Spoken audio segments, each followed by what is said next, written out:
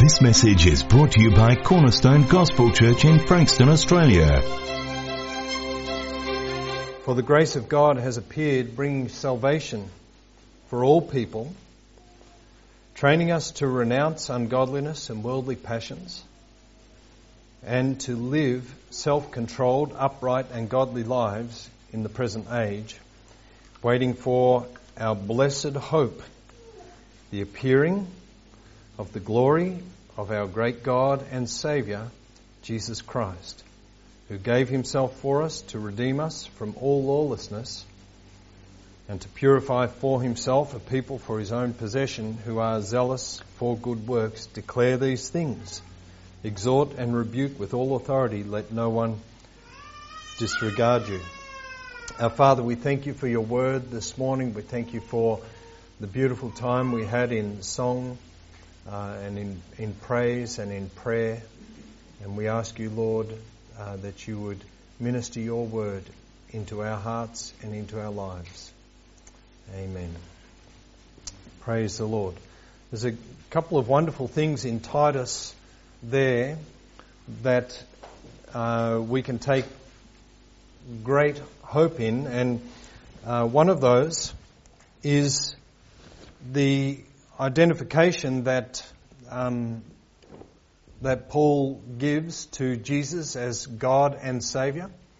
And so that is one of the great statements that Paul makes in that little passage, waiting for our blessed hope, the appearing of the glory of our great God and Saviour, Yeshua the Messiah, Jesus the Messiah.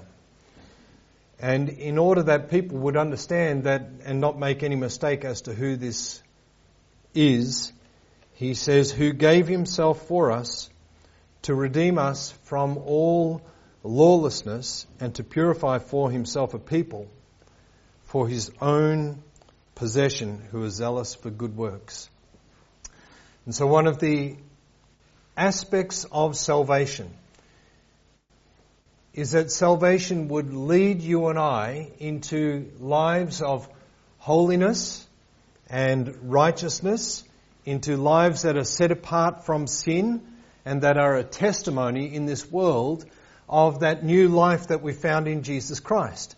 And this is a really important part, because oftentimes we get that mixed up in the Christian life, and we forget that the primary calling of God, as it says in verse 11, that the grace of God has appeared, bringing salvation for all people, training us to renounce ungodliness and worldly passions, and to live self-controlled and upright, godly lives in this present age. So here's our primary call as believers. The knowledge of doctrine and theology and various different things follows that initial aspect of being born again. And once we're born again, once we come to the knowledge of Jesus Christ as Saviour, then we over time are exercised by Scripture. We're trained by Scripture to learn to walk in holiness, that we will bring glory to the Lord, and that we are concurrently with that, at the same time, that we are looking forward to his return. Revelation 20 came up in some discussion, and I did a bit of study because there's a question around one of the verses, and it speaks of, or it shows that there are two separate destinations when it comes to resurrections in Scripture. And the Bible speaks of two resurrections, and generally known as the first resurrection and the second resurrection. It's funny that, you know. Now, the first resurrection, generally speaking, is a grouping of events that leads to blessings for those who are incorporated in the first resurrection. The second resurrection is a grouping of events as well, not just a singular event, that leads to judgment. And you would see this, if you turn to John chapter 5, you'd see an early allusion to this, not illusion.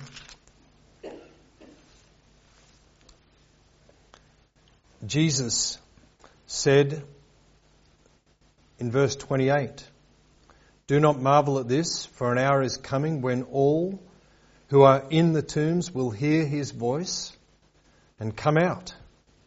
Those who have done good to the resurrection of life, and those who have done evil to the resurrection of judgment." And so when we look at this, we would think that this is a singular calling to all people who are in the tombs, and that they'll be called out, and at the same time some will be taken to blessing and some to judgment. That's how it appears there, but this is part of the unfolding nature of the revelation of Scripture, that Scripture adds to itself further understanding in other places.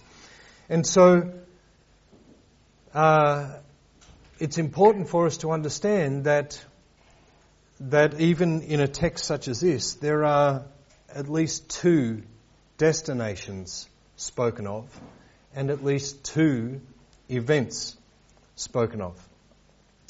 And so, when the Scripture speaks of a resurrection, just as that passage indicates, we could ask the question of a resurrection to where?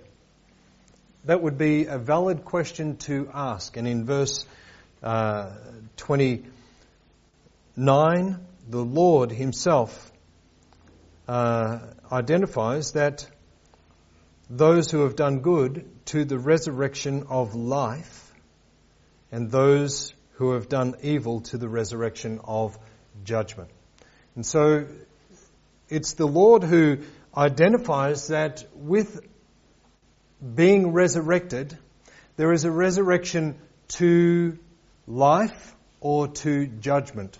We could position those words against each other and we could say to life or death. So there is a raising from the dead to eternal life or eternal death. And this is an important thing for us to remember. And basically, the millennial reign is a gap, millennium meaning 1,000, it's 1,000 years. It's a gap of 1,000 years between the end of the first resurrection and the beginning of the second resurrection. And I say the beginning of the second resurrection because there are a couple of stages in that. So, the first resurrection, just remember, is a resurrection unto reward, and it happens in stages. So to help understand that, I've put together a little table. Now there's a lot of information in this table, a lot of information. So at the end, you'll be able to take a photograph of the table. There's only like one slide after it, and I'll go back to it and leave it up there, and you can take a photograph, because there are a lot of scriptures in this table that you will be able to go and look at. Some of them we'll look at today as well. So, all right. So, across the top of the table, we're going to have these little headings: order, the order in which the events happened or will happen. The column entitled "Which" refers to which resurrection, which will only have a singular word under it, either first or second. The timing of the events, those involved, who is being resurrected or was resurrected, a description of the event, and then the scriptures, some of the scriptures, which refer to or teach us about this event. And I say some of the scriptures because there are many, and there's no doubt with my limited knowledge I've missed some of them. Hopefully the ones that I have in here are correct. So take a photograph at the end and check them out, because we're not going to have time to go through them all here this morning. But we will get through some of them. And if we don't get finished within a reasonable couple of hours, then we'll come back to it again. Alrighty, so the order is simple. You can write down there 1, 2, 3, 4, 5, 6, 7, 8, 9, 10. There you go. So we've got 10 rows to work our way across. So the first one pertains to the first resurrection. Remember, the column marked which is referring to which resurrection it speaks of. And so the reason why this is important is because you'll see that when we identify the first resurrection and separate that from the second resurrection, we can see that some events happen as part of the first resurrection, even though they're individual events within the first resurrection as a whole. And so the timing of this is the third day. Who do you think we might be speaking of? Jesus, the Messiah. And the description of this is the resurrection of the Messiah, the first fruits of those who have fallen asleep. Now, one of the prominent passages for this would be 1 Corinthians 15. So if you turn there to 1 Corinthians 15, you'll see this description of Jesus, a wonderful description.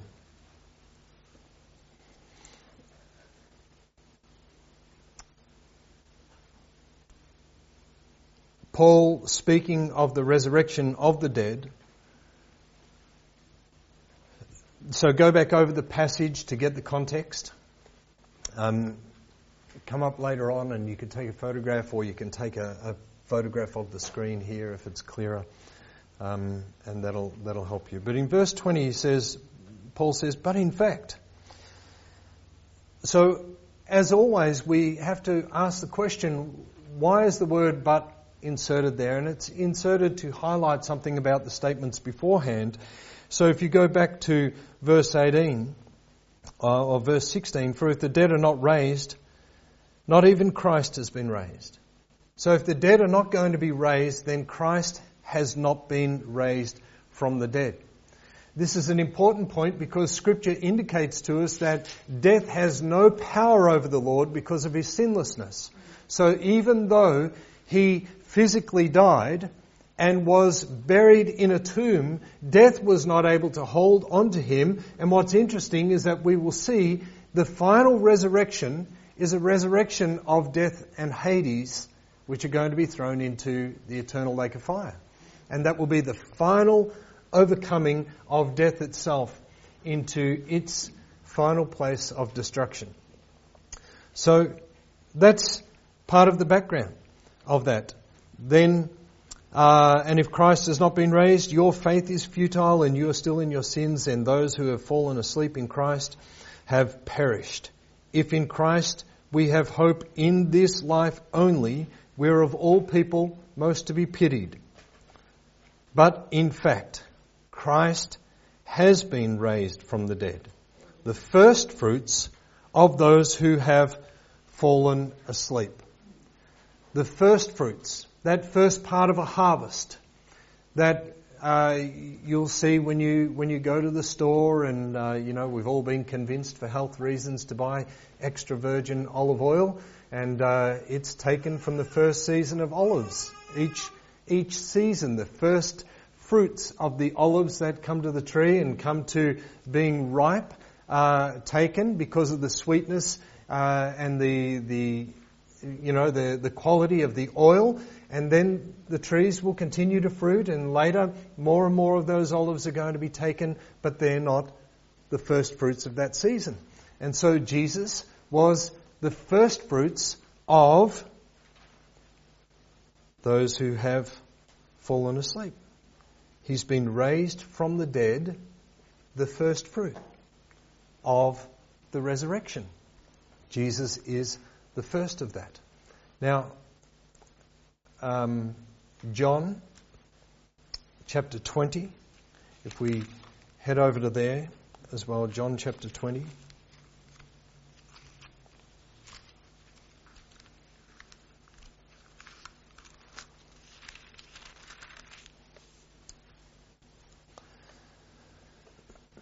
John gives a description of some events of the disciples and Mary and heading to the tomb.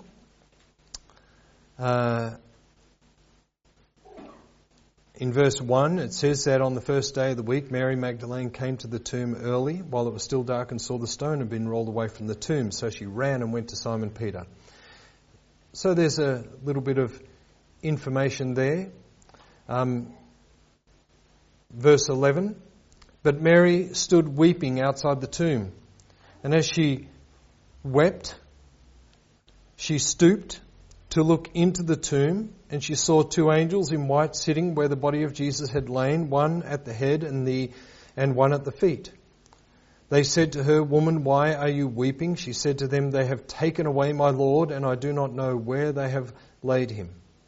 Having said this, she turned around and saw Jesus standing, but she did not know that it was Jesus. Jesus said to her, "Woman, why are you weeping? Whom are you seeking?" Supposing him to be the gardener. She said to him, "Sir, if you have carried him away, tell me where you have laid him, and I will take him away." Now, it's an interesting thing, actually, as a side note to this, supposing him to be the gardener. Jesus in this glorified state, but it indicates that there's something very, very human about Jesus in the state in which he is in terms of an appearance, because the gardener is just the common man. And this brings us back to the prophecies of Jesus as a commonly appearing man, that he had no beauty that we should behold him. And I love this image, and I have this image in my head of Jesus as a very rugged individual in so many ways, and a man who withstood so much persecution of his own life. This is not a girly man. And I don't know if you've met many gardeners and landscapers, but one thing that shows them apart is their hands, isn't it? And that's something that just shows them apart, because they're working class hands, and that's something that appeals to me about this response of Mary.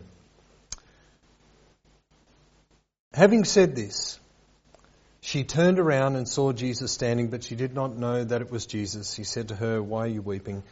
So she says, "Sir, if you've carried him away, tell me where he is, and I'll take him away." Jesus said to her, "Mary." So there's something in how he says this. She turned and said to him in Aramaic, "Rabboni," which means teacher. Jesus said to her, "Do not cling to me, for I have not yet ascended to the Father, but go to my brothers and say to them, I am ascending to my Father and your Father, to my God and your God." Mary Magdalene went and announced this to the disciples, "I have seen the Lord," and that he had said these things to her. So there's a number of other verses listed in the box there surrounding this. There's Matthew, there's Mark, there's Luke. Colossians as well. Let's turn over to Colossians. We probably should have went there from Corinthians. It would have been an economy of scale of some sort. But Colossians 1, verse 16, we want verse 18, "But for by him all things were created in heaven and on earth, visible and invisible, whether thrones or dominions or rulers or authorities, all things were created through him and for him, and he is before all things, and in him all things hold together. And he is the head of the body, the church. He is the beginning, the firstborn from the dead, that in everything he might be preeminent." It's a an awesome passage of Scripture which speaks to us so clearly about the deity of Jesus. A verse or two that are not listed in there would be in Revelation chapter 1, where Jesus describes himself as the first and the last, the Alpha, the Omega, the beginning, the end, he that was alive and died and lives again forevermore. So these kinds of scriptures that all speak to the resurrection from the dead of Jesus. And we've put this in the first place because of its preeminence of importance. Because anybody who was or will be resurrected can only be resurrected to glory because of what Jesus did. And he is the first fruits of the resurrection. So secondly, an interesting one, and it happens right at the same time, shortly after Messiah's resurrection.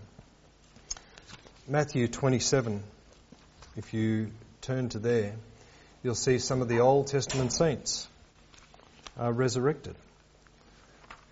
And they were possibly heralds of the hope that was in Jesus, that hope of glory, which was seen in him and revealed in him. And sometimes this passage can be a little confusing, and there are different viewpoints of how this verse comes together. But when we read Scripture, you and I, generally speaking, within this room, generally, have been educated in a manner of learning that is very Greek in its process. And the Greek system of thought, basically, if you think of a bullet point approach to learning, that's how a Greek system of thought will go. It'll establish a premise, and then it'll give a number of reasons and a conclusion, and maybe, some other information. But it's very linear in its approach, going from A to B. But the Asian and Middle Eastern way of thinking is very much more of a circular approach to things, where they're in a situation and they can describe events and happenings that are taking place and related to it, but may not be exactly in the order of events. And one example of that is here in this passage, Matthew 27, verse 50. And Jesus cried out again with a loud voice and yielded up his spirit. And behold, the curtain of the temple was torn in two from top to bottom, and the earth shook, and the rocks were split. The tombs also were opened, and many bodies of the saints who had fallen asleep were raised. And it all sounds as if this is happening immediately, doesn't it? Right there, as you read this. And it may have been. Verse 53, and coming out of the tombs after his resurrection, when was he resurrected? 3 days later. So it's just a simple little phrase that's inserted in there, and so I think that that post the resurrection of Jesus, these tombs were vacated then, as it appears to say in the text here, verse 53. And coming out of the tombs after his resurrection, they went into the holy city and appeared to many. And there are many questions surrounding that event that I probably cannot answer for you. But I think it is tied to these saints heralding the Messiah to the people of that city, and testifying to his victory over death and to his glory and lordship over life and death itself. So that is the second in the order. The third in the order of events, tied again to the first resurrection, So you can see that the first resurrection has stages and parts to it, and so I wanted to go through this because it was clarifying to me last week as we were discussing it, and I thought it might help you as well. Pre-tribulation, a composite of two words meaning before the tribulation. Pre-tribulation. This is the church saints, and this is the resurrection of the church age believers at the rapture. So this is believers who have become believers throughout the age of the church, or who were believers throughout the age of the church. So some of them became believers before the age of the church, and then were believers in the age of the church. We would have the apostles and the disciples among them, that they became believers beforehand, and then the church was inaugurated in Acts chapter 2, and on the day of Pentecost, and they lived on then into the church age. Some texts, if we turn to John chapter 14,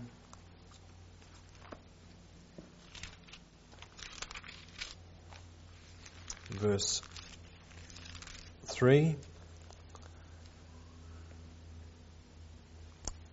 Verse 1, as Jesus is comforting them regarding the foreboding of what is to happen. Let not your hearts be troubled. Believe in God, believe also in me. In my Father's house are many rooms. If it were not so, I would have told you. I go to prepare a place for you. And if I go to prepare a place for you, I will come again and will take you to myself, that where I am, you may be also. 1 Thessalonians chapter 4.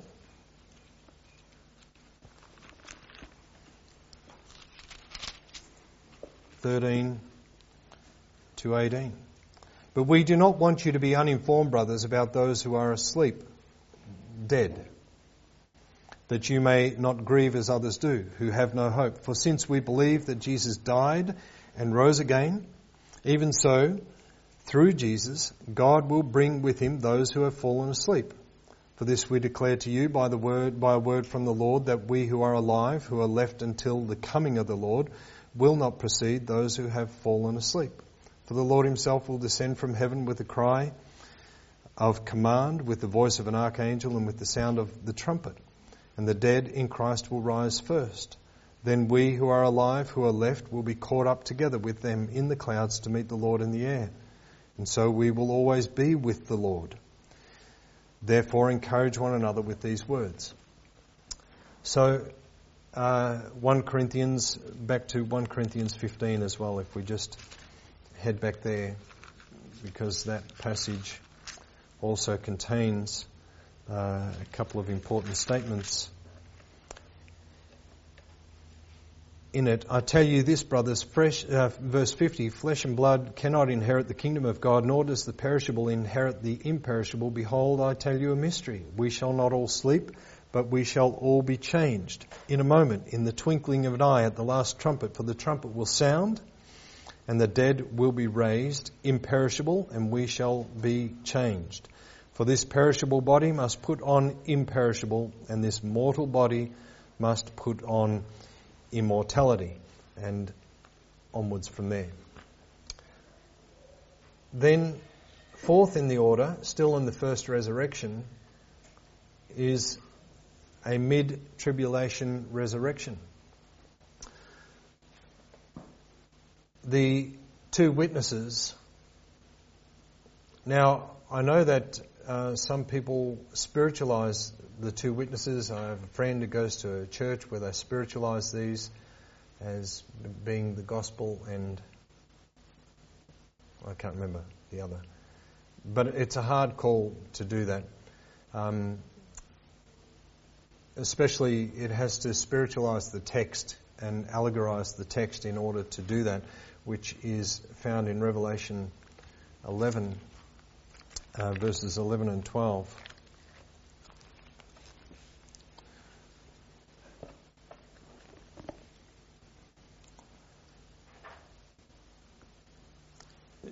read back over the entire text. But after the 3.5 days, a breath...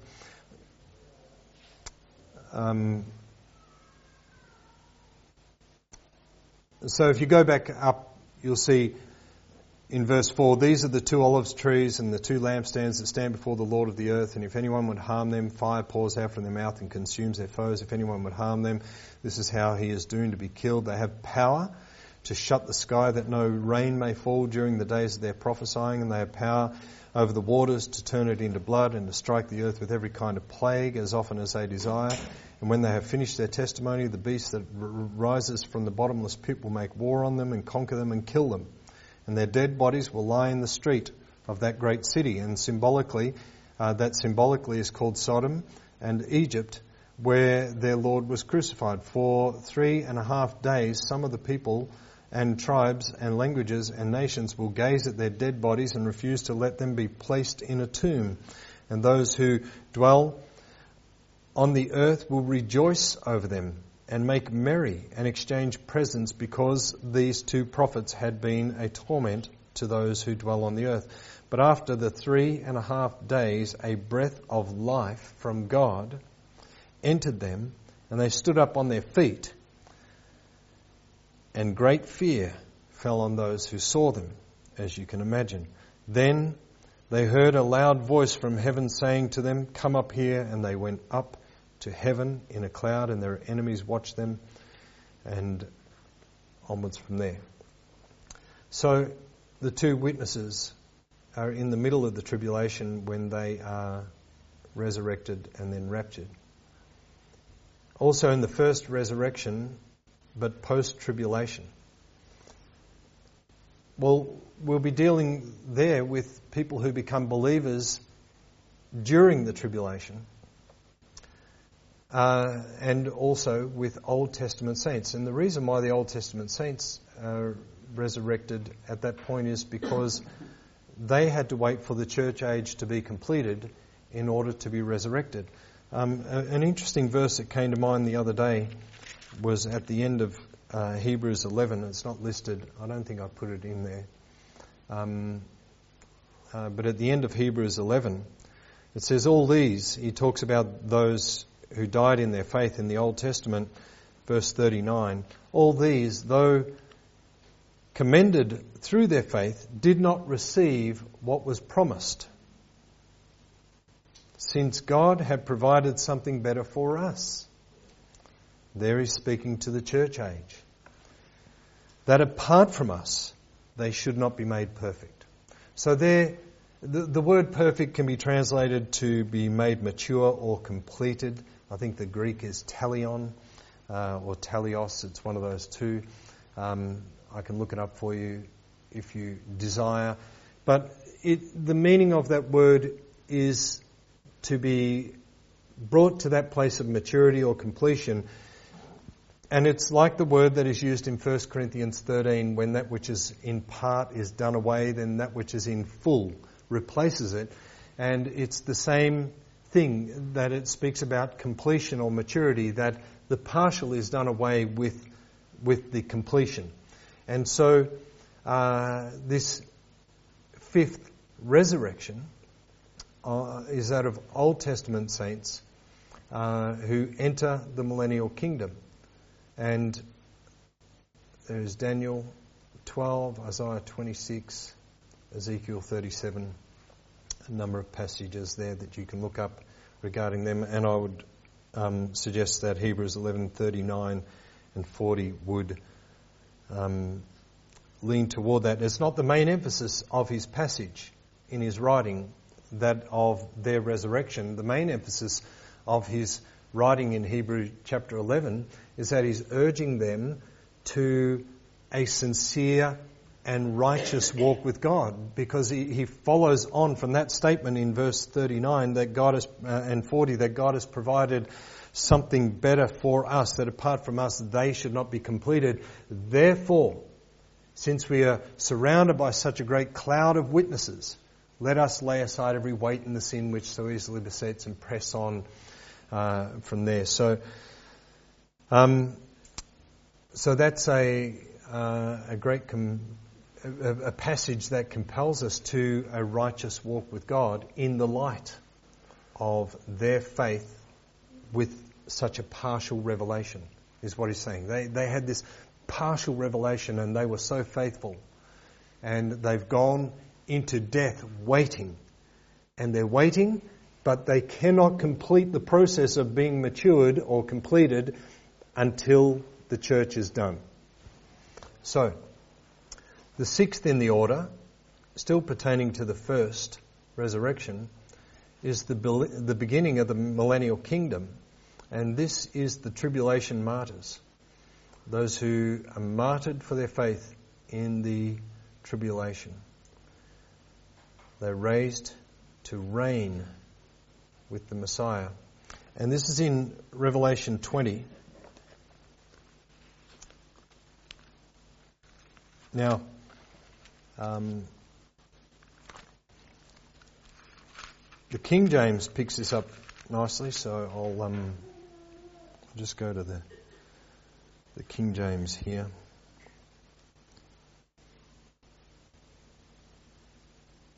And the New King James picks it up as well. And the New Living Translation also picks it up. There's another one called the Lexham English Bible, which shows it as well. But the King James does it in a discreet way. Revelation 20 verses 4 through 6. So we'll have a look at a couple of translations. Then I saw thrones, and seated on them were those to whom the authority to judge was committed, and I also saw the souls of those who had been beheaded for the testimony of Jesus and for the word of God, and those who had not worshipped the beast or its image, and had not received its mark on their foreheads or their hands. They came to life and reigned with Christ for 1,000 years. Now, the ESV just says the rest of the dead did not come to life until after the 1,000 years were ended. This is the first resurrection. The Lexham and the New Living Translation puts that section in brackets, making it a point that relates to other information, and that it's not related to the statements that are happening on each side of it. A parenthetical statement, it can be called. This is the first resurrection. Blessed and holy is the one who shares in the first resurrection. Over such, the second death has no power, but they will be priests of God and of Christ, and they will reign with him for 1,000 years. Now, how does the King James pick this up? The King James makes a little contrast from verse 4 to verse 5, when it says that they lived and they reigned with Christ 1,000 years, and then in verse 5 it says, but the rest of the dead. So there is a contrast to the statement that he'd just been talking about, where he talked about those who had been raised to reign with Christ through the millennium, the martyrs of the tribulation period, raised to reign with Christ through the millennium. And then he says, but the rest of the dead lived not again until the 1,000 years were finished. And so one of the issues is that in the Greek New Testament they didn't have brackets. There were no parentheses or different things to put around the words. You and I use hyphens, colons, all different kinds of things when we're writing that they don't use. And so they had put in there this word but.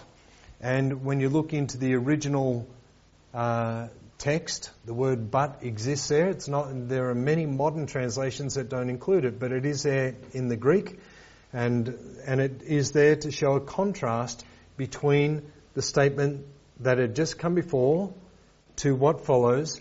The rest of that statement, because remember the verses have been inserted by a priest or a cleric of some sort. And so the statement, this is the first resurrection, pertains to this stage, this sixth part of the first resurrection, and it pertains to those who reign with Christ I believe that's the context of it. Now the NLT says this is the first resurrection, and then it puts brackets and puts the rest of the phrase in brackets after that statement to make it even more clearer. And the Lexham just has brackets around it. I can show you those afterward. I can't put them up at the same time. Just there was not enough room in this slide. The seventh in the order pertains to the second resurrection.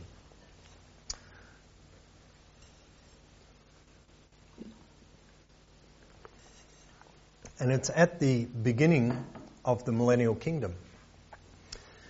And this resurrection is a resurrection of the false prophet and the Antichrist, who have been defeated by this stage. And Revelation 19, verse 20, says, "And the beast was captured, and with it the false prophet who in its presence had done the signs by which he deceived those who had received the mark of the beast and those who had worshipped its image. These two were thrown alive into the lake of fire that burns with sulphur. And the rest were slain by the sword that came from the mouth of him who was sitting on the horse, and all the birds were gorged with their flesh." Not a comforting sight. But this is the resurrection of the prophet and the Antichrist into the lake of fire, and there they are the only inhabitants for that period of time. So that's an interesting thing. Well, it seems to be that they're the only inhabitants through that time. Followed on the heels of that is the conclusion of the millennial kingdom and a judgment of the Antichrist, a resurrection of him, and being cast into the lake of fire. Revelation 20, verse 10. If we go there, "And the devil who had deceived them was thrown into the lake of fire and sulphur, where the beast and the false prophet were, and they will be tormented day and night forever." And then finally the conclusion of the millennial kingdom. All the unbelieving dead are resurrected and judged at the great white throne and cast into the lake of fire. Now, the intention of this revelation to the churches is not so that we can fill our heads with theological knowledge. Remember when we started with Titus, who said, when Paul wrote, and he said that and he encouraged them to look forward to the appearing of Jesus Christ. Actually, there's one more little bit to go if you want to hold the photos just for a sec, and you'll get the whole thing. And he said, with these words, exhort, rebuke, encourage. And so what is there of exhortation in this for us? Well, that imagery of people being thrown into the lake of fire, being condemned forever, that should be an exhortation to us to share the gospel with as many people as we can. We can't be responsible for people's decisions, but we should be responsible to endeavour to share the gospel. This is of way more importance to us than the order of these events. Of way more importance is that we would share the gospel of Jesus Christ with all that we can. So Revelation 20, 11 to 13, "Then I saw a great white throne and him who was seated on it. From his presence Earth and sky fled away, and no place was found for them. And I saw the dead, great and small, standing before the throne, and the books were open. Then another book was opened, which is the book of life, and the dead were judged by what was written in the books, according to what they had done. And the sea gave up the dead who were in it. Death and Hades gave up the dead who were in them, and they were judged, each one of them according to what they had done. Then death and Hades, which is the last stage there. Then death and Hades were thrown into the lake of fire. This is the second death, the lake of fire. And if anyone's name was not found written in the book of life, he was thrown into the lake of fire. So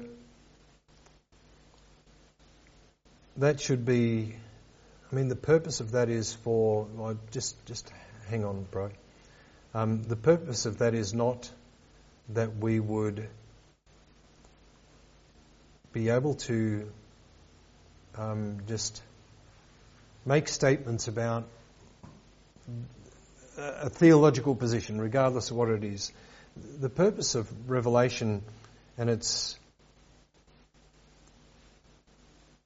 message to the church about end times and had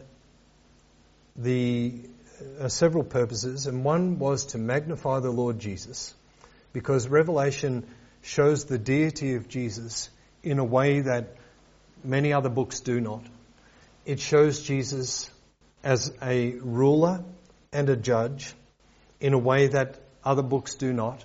And so the whole imagery of gentle Jesus, meek and mild, is defeated in the light of Revelation, because it shows Jesus in his awesome, righteous power, and that people tremble before him. The statement that John made there in Revelation is that the sky flees away without success from him, that it's unable to escape him.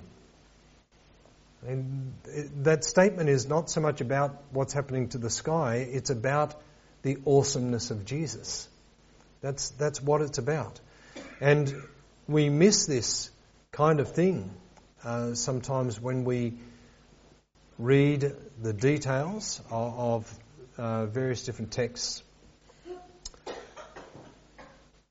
And we have to remember that Revelation, while it brings us great hope regarding the Lordship of Christ and regarding the church and our position in Jesus Christ, our security in Him and all these kinds of things, it should be a great warning to us regarding the finiteness of the time that we have, the finite opportunities that we have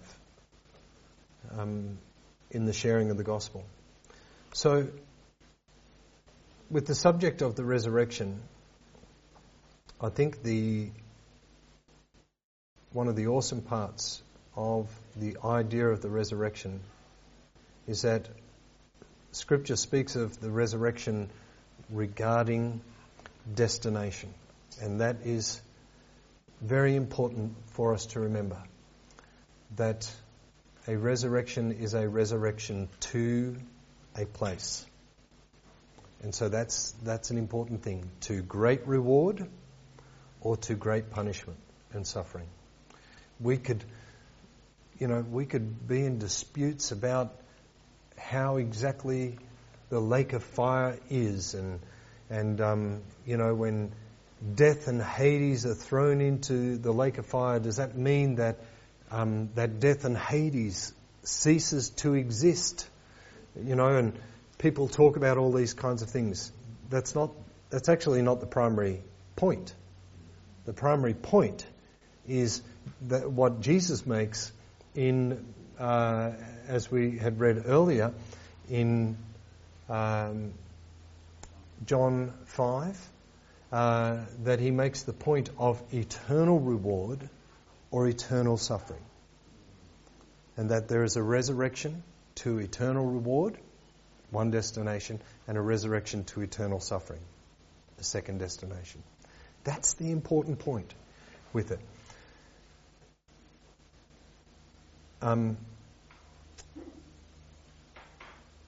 So, yeah, that's where I want to just leave that off.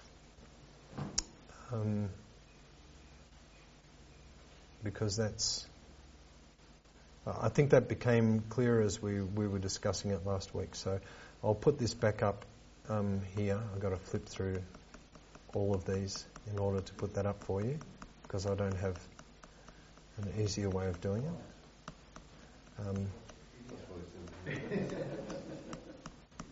But I'll put them up there and you can grab a hold of those. Obviously, that is not complete in and of itself. There are other verses as well, but it's a snapshot, and especially in the light of what we were talking about last week. So, yeah. Now, Father, we thank you and we praise you here this morning, Lord God. I thank you for the love of Jesus that you have displayed to us. His death and his resurrection as a first fruits of all who would be resurrected to life. We thank you for this. And we thank you for that lesson that Paul gives in Corinthians, that if there were no resurrection, then Christ himself had not been raised. But he has been raised, and so because he has been raised, we know that there is a resurrection for believers. And we thank you, Lord, that even though we may be, even in ourselves, unclear concerning aspects of things, as is normal, Lord, in this life, because we see through a glass dimly. But we know, Lord, that our hope is in you, and that we look forward to that blessed hope, the glorious appearing of our God and Saviour, Jesus Christ. And so we thank you and we praise you in the mighty name of Jesus. Amen.